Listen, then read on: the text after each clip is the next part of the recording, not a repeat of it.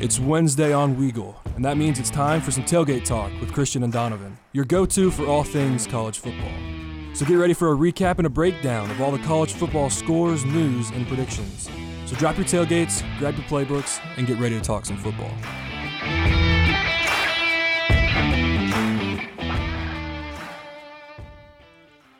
It's about that time. It's about that time. Wednesday, Weagle 91.1 FM and tailgate talk. What a great combination to have for your Wednesday afternoon sports coverage. As the campus fills back up here at Auburn University, we come to you live from the Student Center. Whether you're tuning in live on Weagle 91.1 FM radio, downloading our audio on the Weagle website, or listening to our podcast straight from Spotify, we appreciate you for spending a little bit of time with us this afternoon. My name is Christian Griffin, and there's three types of soundtracks that are figuratively playing throughout the studio here this afternoon, and I figured I'd dive into a little bit of each of them for you. So first, you just have to imagine that you're on a late night drive, you got some heartbreak music playing, maybe some old T-Swift, some You Belong With Me or something like that, or some Someone Like You, some Adele playing. Second, I hear lyrics that go along the lines of back to back like I'm on the cover of Lethal Weapon, back to back like I'm Jordan 96-97. If you know football, I think you might know where I'm going with that one. And then third, I know it's not Christmas anymore, and trust me, I'm not somebody that wants to listen to Christmas music all the way up until Valentine's Day, but the thought of just a Hugh freezing cold winter just really sounds nice, doesn't it? It really does. I mean, I'm sure if you ask him, he'd much rather prefer flip-flops, if you'd see what I did there. But that's pretty bad. The first group of songs that I want to represent how I am in the studio this afternoon, all those heartbreak songs, is because, if you can't tell, I am without my co-host, Donovan Weaver, this afternoon. No, I haven't had his mic off this entire time, and no, I did not have an intro that was this long without him saying anything at all. He ended up getting a class that he didn't think he would get this afternoon, and that takes place right at the time of Tailgate Talk. So we're going to try and find another time for us to get this show on the radio. I know we've talked about doing an hour or 2 hours or splitting hours here and there, but we are going to have to move from that Wednesday slot at 3. We'll provide any information as soon as we can get it, but he didn't find out until it was a little too late for us to make any changes. So here I am, all alone, with a microphone and a computer and a pretty intimidating soundboard that have a lot of buttons that are flashing at me, and I'm not too sure if I'm doing it correctly. I'm hoping I'm doing it correctly. So a major shout out to Donovan, because it's a little bit scarier than it seems. Second, as you know, the lyrics that I said, I spoke, I didn't rap them or anything, but Back to Back by Drake, I'm sure has been the most listened to song by any restaurant or bar in Athens, Georgia the past few days, as the Bulldogs win back-to-back national championships and are the first team to do so since Bama in 2011 and 2012. Luckily, we got one in 2010, but it's hard seeing your rivals doing what they're doing. And then third, there really has been a freeze warning here at Auburn since November 29th when Hugh Freeze took over that head coach's seat. What started on a thin sheet of ice has turned into, a much thicker sheet of ice. I guess that's the best that I could come up with. But it seems like Coach Freeze has made just about every correct move. It seems, we'll break down that a little bit later on. Obviously, he hasn't stepped foot on the field, and the players that he's gotten haven't worn an Auburn jersey yet, so it's hard to see exactly how those numbers and the papers stack up against other teams. But if you're looking at it strictly from a numbers standpoint, it seems like he really has made every correct move. But we will break that down a little bit later on in the show, a little rundown of what I'm going to cover with us today. We're going to start with the national championship. I feel like that's obviously the talk of college football as it wraps up the 2022 season, not the calendar year, but the season. We'll go into a little bit of the game, a little bit of what the coaches had to say, and a little bit of the fan, we'll say, response to what they watched on Monday night. I don't know if I want to call it a football game, but whatever was shown between the hashes. That was what we watched. And so we'll get to hear some of the fans' reactions there. We're going to go into the College Football Hall of Fame inductees. There were 18 players and 4 coaches that were selected. And I don't necessarily want to focus on all of the players or coaches that were selected, except for one of them in specifically, because the NIL is now a part of college football. But in 2005, when somebody named Reggie Bush was essentially using his talent and name to profit off of him, his Heisman Trophy was revoked, but he was inducted into the College Football Hall of Fame this past, or I guess 3 or 4 days ago. And so there's a little bit of controversy there, talking about not only should he get the Heisman Trophy back, but a little bit of skepticism on if he should be in the College Football Hall of Fame based on his actions off the field. And then, again, we will finish up with Hugh Freeze and everything that he has done here at Auburn. I know that there were a lot of naysayers that were going on prior to his arrival or as soon as they heard about the arrival.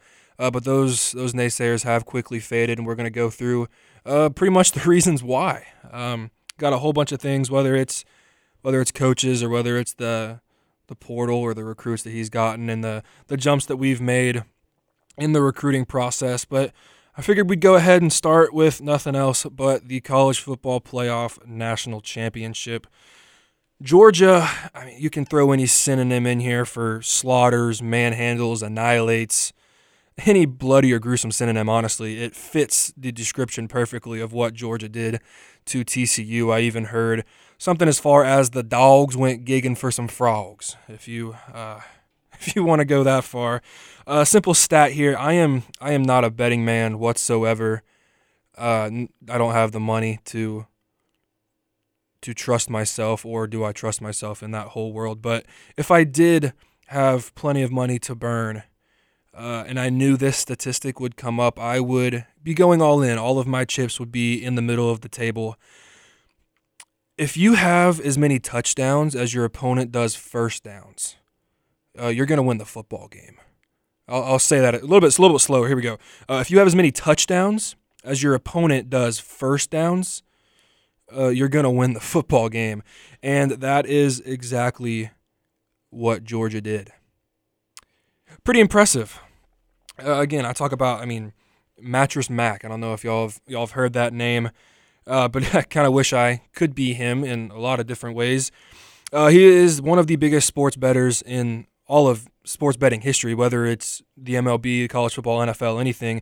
He's actually won the biggest sports bet ever, where he had a $75 million payout on the Astros winning the World Series this past year. That's a solid payday. He actually placed a bet on TCU to win and to cover and the over-under, a bunch of those types of things, but all on the TCU side. And he ended up losing $3.1 million, which, I guess for him you can't necessarily say is too hard, but that's still a ratio that I would be okay with. I don't feel like that's too much to ask for. But transitioning into the game, Stetson Bennett, who would have thought would be labeled by Kirby Smart as the greatest dog of all time? A walk-on that was initially at Georgia, couldn't play, went to a JUCO, came back to Georgia, listed as the greatest dog of all time. Not in the quarterback category, not on the offensive category, but in Kirby Smart's eyes, in all time. Some big words for the former walk-on, but if you are the offensive MVP in all 4 of the college football playoff games that you play in, it's hard to, disagree. Goes 18 of 25, 304 yards and 4 passing touchdowns. He also added 2 rushing touchdowns, tying Joe Burrow's playoff touchdown record. To show the dominance of the Dawgs, Georgia ran the ball 44 times and still had more than 300 passing yards. That's pretty impressive in itself, and that's not to be shied away from the fact that Georgia got 5.8 yards per carry on those 44 carries. I think the best thing that you look at as outside of the individual game are like the storylines that come up either before or after the game. And I think the best story from this was the fake narrative from Kirby Smart. I guess it started under Nick Saban because he's always found a way to do it, and it would make sense because Kirby is a product of Nick Saban essentially. But Kirby essentially had bulletin board material that the media undervalued this Georgia team. There were a bunch of players in post-game interviews talking about how the media projected them to go 6-6 or 7-5 because of the 12 draft picks that they lost. But for me, I don't even think that a 7-5 prediction was, or a 6-6 prediction was around Georgia even before Mark Richt was there. I mean, I feel like he could guarantee you an 8-4, 9-3 type year. I mean, that's what he was famous for, and ultimately that was the reason he was fired, because he could only go 8-4 or 9-3. But I mean, I guess that's a heck of a job from Kirby's standpoint of drawing the eyes of his players in a positive direction rather than looking at the mindset of, hey, we won the national championship, we're on top of the world. He essentially came in there saying, hey, media's saying you're not going to do anything, and talking to all the freshmen, you haven't done anything because of how many guys we lost. This program has done a lot. The program won a national championship, but what have you done? Well, I guess now they can say they've won a national championship, and they did it in a way that the 2021 team could not. This team went undefeated, 15-0, which is very, very impressive. Speaking of doing a great job all year long, I feel like all the credit in the world for that Georgia team has to go to Todd Monken. The job that he did as the offensive coordinator for that team and that offense, I think the offense was what had some struggles going into the season, talking about if Stetson was going to be able to do what he did. I think the Georgia defense is always known as being dominant. The Georgia quarterback position has never been known as someone who's going to carry an offense. It's always been relying on that run game and then the quarterback doing enough to win you football games. But the job that he did do and has done with Stetson, getting him comfortable with doing what he does best. Not trying to be a superhero, which, I mean, I guess if you don't try to be superhero, it's easier to be superhero. But just the ability that he has to affect a game and to call the exact right plays in, it seems like, every single situation that you need to have that right play. He's made the offense elite, and that's something not from a running perspective, but that is from both factors of the offensive side of the ball. You look back at a couple of the grosser games, I guess you could say, that Georgia had, say Kentucky or Missouri. If you're looking from a strictly score standpoint, even that Kent State game was a little bit uncomfortable, I guess you could say, if you were a Georgia fan. I'm sure there was some sweat that was wiped off the brow from Monken, or a couple deep breaths up in that press box post-game, knowing, all right, we got away with this one.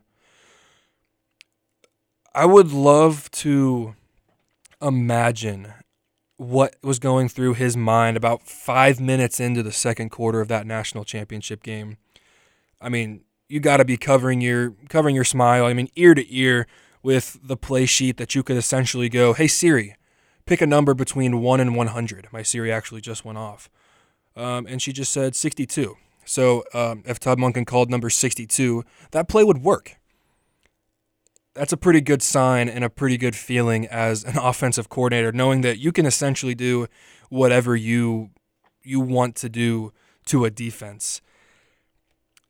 There was a punt to start the third quarter, and if you sandwich that punt in between the rest of the drives, that punt was sandwiched in between 4 or more straight touchdown drives, with a field goal thrown in the mix. So essentially, I've said essentially a bunch today, but 8 touchdowns with a field goal thrown in, with a punt, somewhat in the middle. That's a pretty solid offensive day. We're going to cover a little bit more once we get back, but we're going to take a short break. You're listening to Tailgate Talk on Weagle 91.1 FM. And welcome back to Tailgate Talk on Weagle 91.1 FM. If you are just joining us, I am without my co-host Donovan Weaver this afternoon, and I'm in complete control of the soundboard. So hopefully it doesn't sound too bad, but my name is Christian Griffin, and we are going to continue with the College Football Playoff National Championship. I just talked about how there was a punt sandwiched in between at least 4 touchdowns on either side of it. And if we're going to be completely honest, I honestly think that punt was just Stetson being nice to the punt unit and the punter specifically for allowing them to participate in the national championship. I mean, if you have such offensive success, there's enough to be shared, and that's why they settled for 1 field goal, and that's why they punted once, so that way everybody could get some playing time. Everybody could say in 20 years, like, hey, I ran 1 punt, or I snapped 1 punt in the College Football Playoff National Championship. That's comically. I don't think that Stetson meant to do that, but if he did, hey, it's a nice guy and a nice gesture. Sticking with the comedic side of things, I think you can give a little credit to Sonny Dykes for his halftime statement. They interviewed him and asked him, like, what does he need to do, or what does this team need to do? And I tweeted this. He said, we just got to get settled in. And, I find that pretty funny, considering you are down more points than how many minutes are left in the game. TCU was down 38-7 at halftime with 30 minutes to play, but they just needed to get settled in. And I mean, I guess it worked for them, because that first drive that Georgia had in the third quarter, they punted. So, I guess it worked. I wish that, or I guess he wishes that he would have given that sort of speech before every drive in the second half, and then it might have only been, a 48-7 game or something like that. But nonetheless, you do have to give Sonny Dykes credit without any jokes. He did do a wonderful job in his first year at TCU. He said before the Michigan semifinal game that when he got to TCU and he looked around, there were 7 or 8 guys that had been to a bowl game ever. Not a playoff game or New Year's Six, a bowl game ever. And the fact that, 16, 17 weeks later, or even before summer camp and spring ball and stuff like that, you're looking into a room, and that many weeks later you're playing in a national championship. I feel like that's so hard to do. Obviously, we talked about Tulane and their jump that they made this past year from going 2-10 to 12-2 and beating USC in the Cotton Bowl.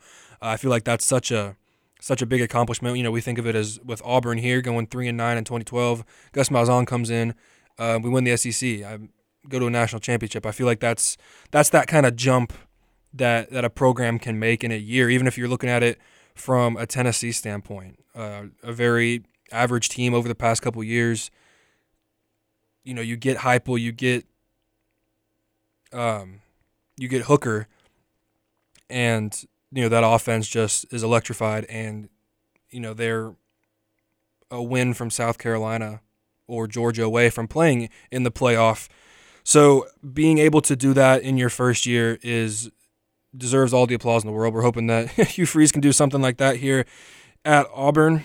And the funny thing is that it's not funny, but TCU is reloading as well. It's not really a rebuild anymore. They are very much reloading. They actually, I don't know if y'all have seen this, but they actually did agree to a name change going into this upcoming season, and it's the Texas Christian Crimson Tide. There are 3 Bama transfers that have already signed their papers and are heading to Fort Worth next year, a receiver, a running back, and an offensive lineman. And so if there's 3, I mean, why not make it more? So the Texas Christian Crimson Tide. I feel like that's a very solid name. And then we'll get into this a little bit more when Donovan is here. I know that this is something that we're both pretty adamant about and have a lot to say, but want to voice our opinions. So I'd love to have a conversation with him about this, but I'll get into it just a little bit. We are both very much against the 12-team playoff and the transfer portal rules, those types of things. But, maybe in a room full of darkness, that type of transfer, it can be the light that nobody can see yet because the transfer portal is still so new that you can't see the end of the tunnel or something like that. And so maybe that's what can make that 12-team playoff round out a little bit more, because obviously there's still a bunch of questions about, who is the most deserving in those 4 spots. I mean, it's pretty fair to say that Bama and Tennessee are sitting there either with their arms crossed or their arms, spread open, saying, I told you we deserved a spot. Obviously, it's easier to say now. Hindsight is 20/20, but maybe that is hard to say. Maybe it's hard to say that they didn't deserve a spot, even if you're not looking at the result that TCU brought to the field on Monday night. The talent that Tennessee, even with Joe Milton III at quarterback, even without Hendon Hooker, we saw what they did to Clemson's defense, and Joe Milton looked like he had been there all year. And then, we saw what Bryce Young and Alabama did to Kansas State that beat TCU in the Big 12 championship. And when we saw teams like that just get absolutely dominated or dominate the lesser opponent, I guess you could say, maybe that 12-team playoff will be good from the standpoint of transfer portal. Maybe it will round things out a little bit more. Maybe it will bring some sort of an even playing field. But it's hard to say as of right now. Speaking of Bama in the playoffs, though, I feel like this is something that Twitter blew up on, I feel like, all day. Just talking about, I would love to see how hard Saban was balling his fists up when he was talking pregame and was having to talk good about Georgia and Stetson Bennett, and he was having to talk good about TCU and the comeback wins that they've had and the opponents that they've beat. You know that he didn't believe any of that. He much would have rather sat up there and said, TCU beat Kansas. That's pretty solid. And then go into who they beat. Granted, a win against Texas A&M, Auburn, Ole Miss, Texas, if you want to go there, those don't look as impressive, but it looks a little bit better than a Kansas team that took Arkansas to the wire, granted, in their bowl game, but ended up going 6-7, I think, after a 5-0 start, I want to say. So it's hard saying that stuff like that, but I would love to see his forehead vein popping out just at the anger that he had having to give compliments about other teams.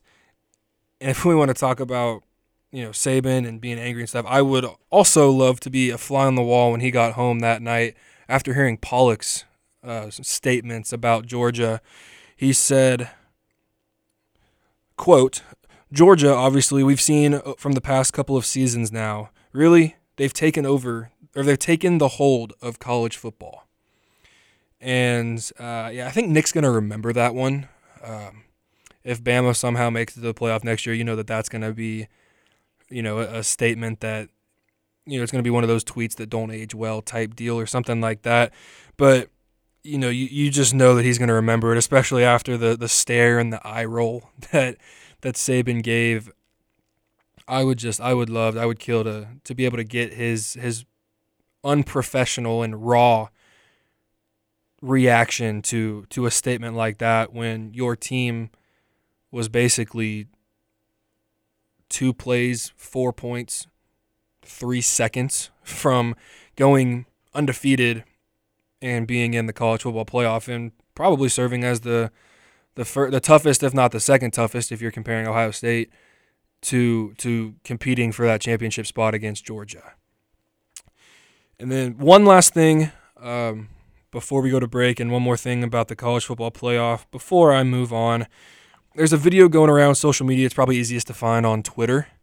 It's a man in front of his TV, and he's wearing a Mississippi State hat. If you haven't already, I encourage you to pull up that video, look it up. It wouldn't be too hard to find. It's literally all over Twitter. But just give yourself a minute or two to soak in what he's saying. Don't necessarily listen to the tone, but listen to the words and how the tone is being spoken. I guess that's what's important. I'll give you a little insight on a quote that he said. But he says, quote, This is the game that every college football fan, no matter what team they pull for, looks forward to. And this is the garbage that you gave us, referring to the College Football Playoff Committee. Just give it a listen. That's all that I'm asking. I can see it from both sides, but it is really hard to disagree with the passion that he speaks from, especially coming from someone like myself who would argue that I love college football more than anybody else in the world. I obviously spoke very high on TCU and Max Duggan the entire year. And it's things like a game in the national championship where you remove the question marks of who's deserving. And that's not me saying, Bama should have been in this year with 2 losses, or Tennessee should have been in this year with 2 losses. And I would love to get Donovan's opinion on this too, because I know Donovan's the one that's going, Alabama shouldn't be in because they didn't, who did they beat? You got to beat the teams that you play. That's all that you can do to make it to the college football playoff. And that's the side that I see from the committee standpoint, but I also see it from the college football enjoyment standpoint, wanting to see the best 2 teams go at it. And I know that that's a little bit of a shot at TCU. I don't necessarily mean for it to, but you get blown out in the largest margin of victory in a bowl game ever, and it's in the national championship game. That's a hard thing to overcome, and it's a hard thing for the committee to overlook and just go, if they would have lost by a touchdown, like, okay, yeah, TCU was deserving. They just lost by a touchdown. This game is almost worse than a Cincinnati game from last year where they lost. It was either 24-6 or 30-6, something like that, to Alabama. It was respectable because Cincinnati didn't look awful. But TCU, they looked pretty bad. And so it's a hard thing for the committee to have to get over. It's a hard thing for TCU to have to get over. And it's a hard thing for the fans to have to get over, knowing that probably you didn't have the best 2 teams in the College Football Playoff National Championship. We're going to take a short break before I get into the College Football Hall of Fame inductees. We talk a little bit about Reggie Bush, and then we'll finish it up talking about Hugh Freeze. You're listening to Tailgate Talk on Weagle 91.1 FM. Welcome back to Tailgate Talk on Weagle 91.1 FM. We just finished up talking about the College Football Playoff National Championship, and now I'm going to move down to the recent College Football Hall of Fame inductees. Sorry about that. The 2023 College Football Hall of Fame inductees were announced this past weekend as Reggie Bush, Tim Tebow, and Mark Richt were the headline names for the 2023 class. In total, there were 18 players and 4 coaches that were selected. Other players selected were Eric Berry, Dwight Freeney, LaMichael James, Luke Kuechly, and a few others that I have lesser knowledge of, unfortunately. But the reason that I wanted to talk about this topic and bring it up was not necessarily to talk about who got in. I guess it is, but it's more of a reason of why and the possible controversy that could come with a player being inducted into that Hall of Fame committee, or not committee, but the Hall of Fame brotherhood. So as we know, Reggie Bush had his 2005 Heisman Trophy Award vacated in 2010 after USC was hit with NCAA sanctions, finding that Bush had basically profited off his name and his talent. Now, you ask somebody that became a college football fan 2 years ago, and he sees nothing wrong with it because that's the world of college football today. But back then, that type of thing was illegal. And because of that, Bush received many criticisms and punishments. USC had like a 10-year ban on him. It was just recently lifted in 2020, and they welcomed him back into the football program. But the Heisman Trophy was obviously the top of the list of punishments that Bush received. So the College Football Hall of Fame committee decides these names worthy to be in the Hall of Fame based on a number of categories, but the third one I find really important. It mentions that college football achievements are a prime consideration, but the record as a citizen and carrying the proper ideals of college football off the field and forward into life are also looked into.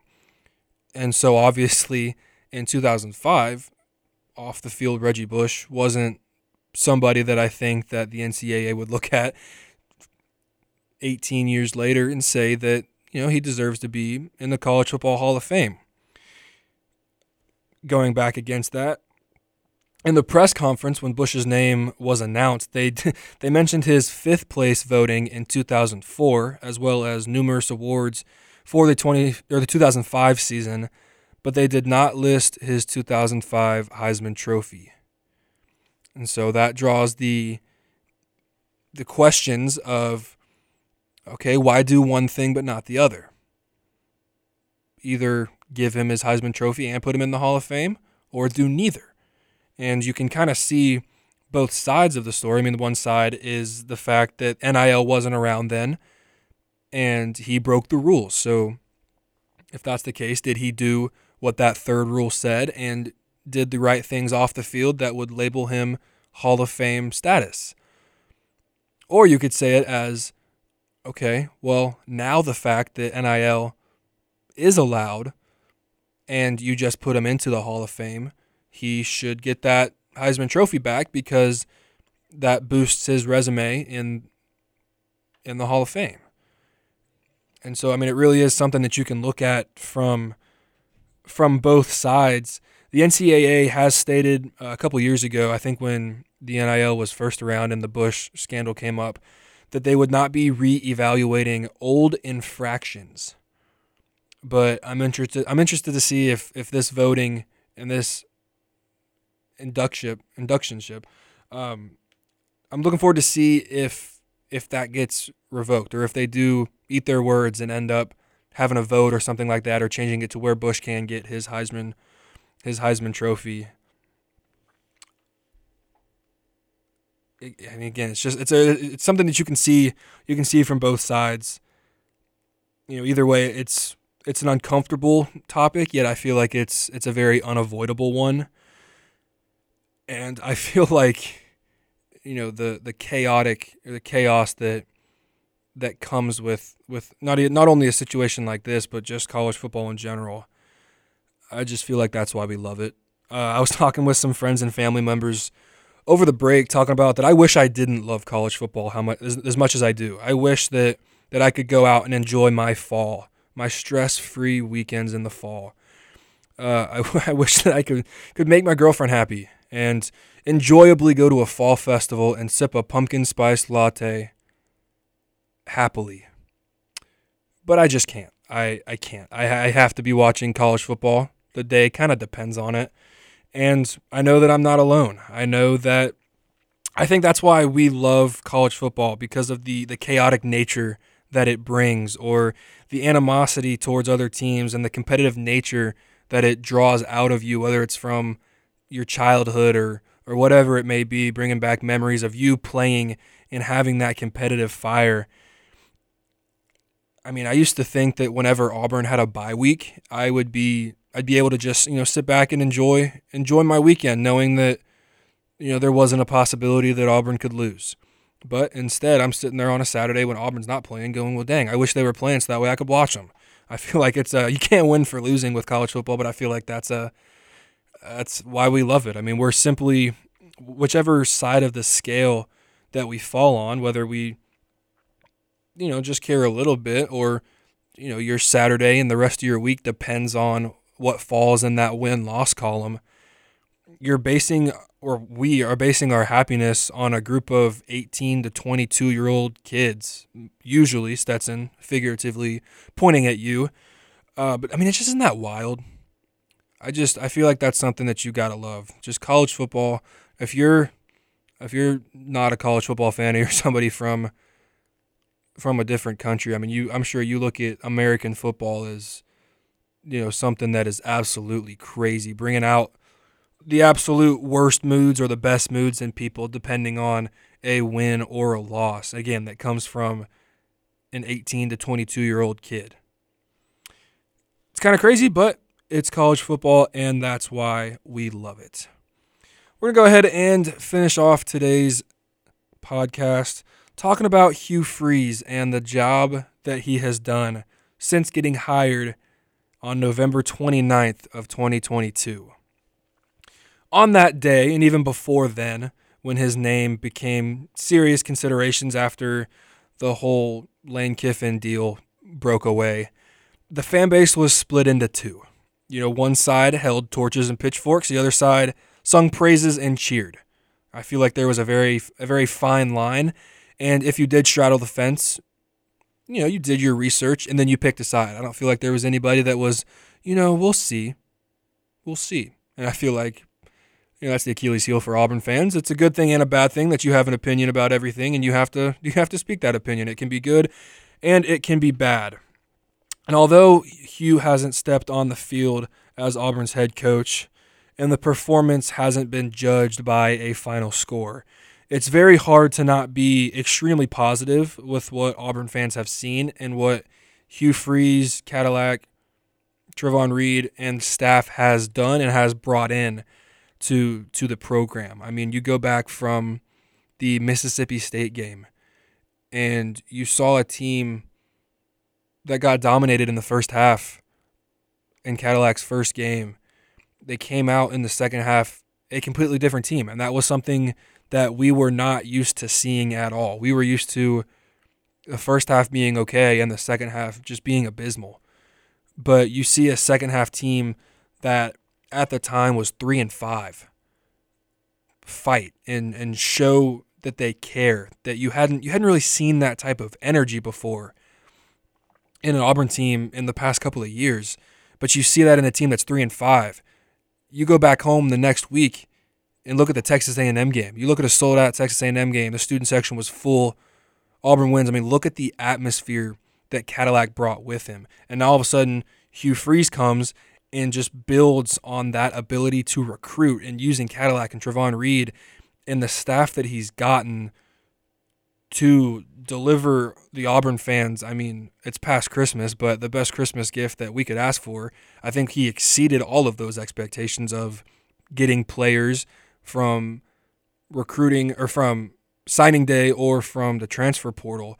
I think Auburn had expectations, but when you only have a month before signing day to recruit and you bring a program from the mid-60s to the mid-teens in that time, I mean, that's such a spectacular accomplishment.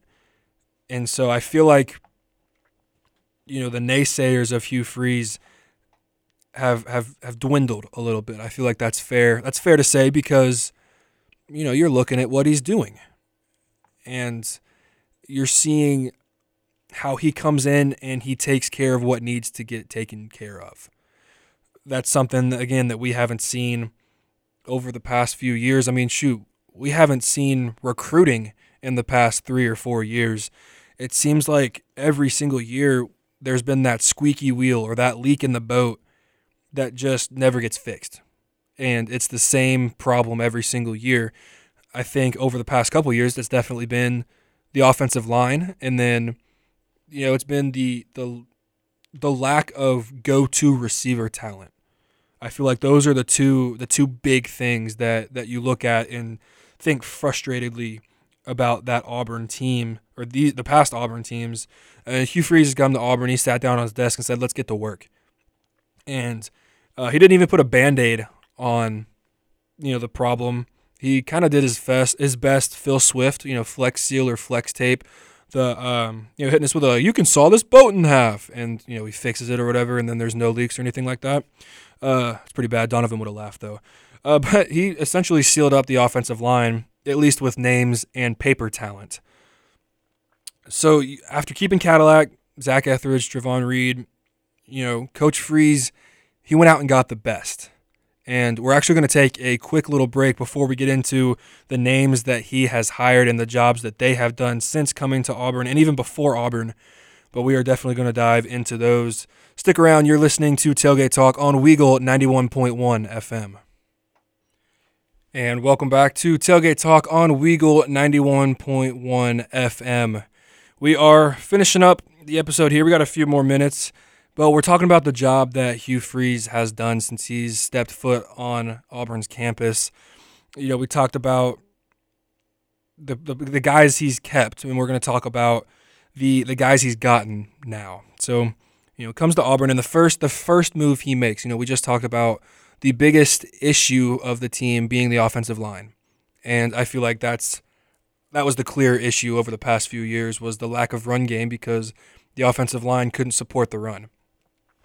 So what did Hugh Freeze do? He gets on campus and hires Jake Thornton, who was Ole Miss's offensive line coach the past 2 years, where Ole Miss not only led the SEC in rushing yards per game, but were top 10 nationally in total offense both of those years. Got him. So then in floods the linemen. I read a stat where in 2017 through 2022, this past year, Auburn landed 16 offensive linemen from high school, JUCO, and transfers combined. So 16 over a span of, 5.5 years, 6 years. The 2023 class alone, that once again Hugh Freeze had a month to recruit, has 8. So one recruiting class has half of what the past 5 or 6 years did, and that is absolutely humongous. I'm sure Thornton has been along Freeze's side with that whole process, and I mean if you're playing for a coach that knows what he's doing, I mean the offense shows it by putting up points and and leading the SEC in rushing. I mean you think about all of the great running backs, you think about how many times Georgia runs the ball, and you think about the dominance that Alabama's had, but no, it's Ole Miss that leads the league in rushing.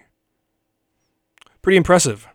Next comes Philip Montgomery, the former head coach at Tulsa, who was the offensive coordinator, has offensive coordinating experience when he led the Heisman Trophy winner Robert Griffin III and the Baylor Bears. Got him. Next, Ron Roberts. He was the defensive coordinator, ironically, for Baylor over the past 3 years, and his tenure is highlighted by his 2021 season, where the Bears won their 3rd Big 12 title and its first New Year's Six win in the modern bowl era. That is pretty impressive. That 2021 team that led themselves to the Big 12 Championship and the New Year's Six Bowl. They led the conference in turnovers gained. I know that's another big thing for Auburn is the turnover margin, not because of the turnovers on offense, but we felt like we couldn't get them back when we were on defense. Well, that team led the conference in turnovers gained with 27. They also finished second in the Big 12 in scoring defense, only allowing 18.3 points per game. In run defense and only 118 yards per game, and sacks with 3.14 a game. Got him. Finally, Auburn goes back to their roots. Auburn needed a receiving coach, and a good one, because once again, that receiving core is not something that is seemed as a major threat. I feel like the last top receiver that Auburn has had. I mean, I think you could say 2017 with Darius Slayton. I mean, you're seeing what he's doing with the Giants now. But, you got to find guys that you feel comfortable delivering the ball to, that you can go up, make a catch, make a grab, a tough grab, a one-on-one 50-50 ball. You don't really see Auburn take 50-50 shots. You just really don't. And I feel like that's something that you want to be able to have guys that you can trust to go out there and make that play, either come down with the catch, get a pass interference, or worst case scenario, it's an incomplete pass. Well, Marcus Davis steps in.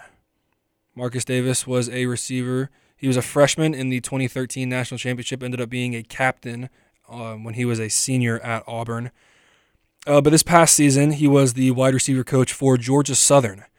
And it took me a minute when I heard Georgia Southern, because I'm used to Georgia Southern running like a triple option type offense, because that's what they used to a couple years ago. But again, a couple years ago, that changed, and they turned much more into a pro and a down the field type of offense. And Georgia Southern was ranked 4th nationally in passing offense with 329 passing yards per game. And, I mean, yeah, you can say that that's on the quarterback and offensive line, but you got to have guys that can go up and make those plays that are coming down with 329 receiving yards per game. Southern had 9 games this past year of a 100-yard receiver or more. And so I feel like that in itself speaks to what he can do. And then the fact that we've seen what Cadillac and Trevon Reed and Zach Etheridge can do because they're Auburn guys. It's like they're coaching, they're doing their job, but they're doing it for so much more than just themselves. They're doing it for the Auburn program. I mean, you hear them all say, you love Auburn, they're going to love you back. And you bring in another guy like that, like Marcus Davis, who loved Auburn, played all 4 years at Auburn, and is coming back to not only do a job, but to provide for a program that gave him life, that gave him the ability to play. And I feel like that gives you so much more than just doing your job. I mean, you look at Kirby being a Georgia alumni. He goes back to his alma mater. I feel like being the coach there provides that much more fire because you're playing or you're coaching for the team that you played for. And I feel like that's such a cool thing. Not many people get that. So when you do have that opportunity, you want to make the most of it even more than you already want to. And I feel like that's such a cool thing. I feel like it's an Auburn thing, and I really appreciate that. And I appreciate Marcus Davis and his ability to come back. And we've seen what him and Freeze and everybody have done because of the receivers we've gotten in the portal. I know we just got a 6'6" Cincinnati receiver transfer. Talk about a threat. I mean, that's a heck of a body going up to get a ball right there. Almost kind of underutilized, but oh my gosh, I can't even think of his name. Anyways, we're just going to keep moving. But yeah, the recruits that come in because of these coaches that they've got. Sal Cannella, that's who I was thinking. That type of frame in the red zone provides such a threat. I mean, you look at Brock Bowers, and not only with his speed or whatever, but just his height over cornerbacks to go up and get the balls that Stetson's providing. You know, just jump balls that he's winning. If you can get that, I mean, 6'5", 6'6" receivers on most cornerbacks that are 5'11", 6'1", 6'2", maybe. That's a big red zone threat in itself. Auburn has always topped the charts from a recruiting standpoint with the school and the atmosphere and the student body, but they always lacked the one thing that was needed most, and that's a coaching staff. Well, that's finally here, and you're seeing a reflection of that because of the signing day and the portal rankings. I mean, once again, we had a team that was ranked mid-60s in their recruiting class, and you walk away in the mid-teens. I mean, that is crazy impressive in itself to make that jump, but when you only have a month, I feel like that brings a lot of positive momentum of what he can do in a full year or 2 years, especially if the wins start falling. Winning makes recruiting that much easier. And I also saw that as of yesterday, depending on where you look, Auburn has the second or third ranking in the portal pickups, which is a crazy thing within itself. Auburn has picked up 10 key players in the transfer portal. We've lost 10, we've picked up 10, but I mean, if you're looking at 247, like the value of the transfers has gone up, which is crazy. And so, I mean, regardless, I think that the naysayers about Freeze have slowly dwindled, and hopefully the results on the scoreboard will continue to keep them away. But that will do it for today's episode of Tailgate Talk on Weagle 91.1 FM. I'm hoping to be able to call it episode 1.5. Because I know that Donovan and I would both like to throw something out there by this weekend, but we wanted to get this out to play it safe, just to make sure that we had something. But I know that he wants to be on. I mean, I FaceTimed him right before this, and we were talking about how much he wants to be on here and everything.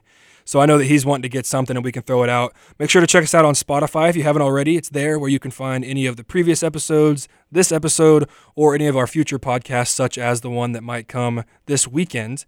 And any of the ones that might come later in the year. For my co-host, Donovan Weaver, I'm Christian Griffin, and we will see y'all next week. Thanks for joining us on this week's episode of Tailgate Talk with Christian and Donovan. Tune in next week, same time, same place, Wednesdays at 3 for your weekly dose of college football.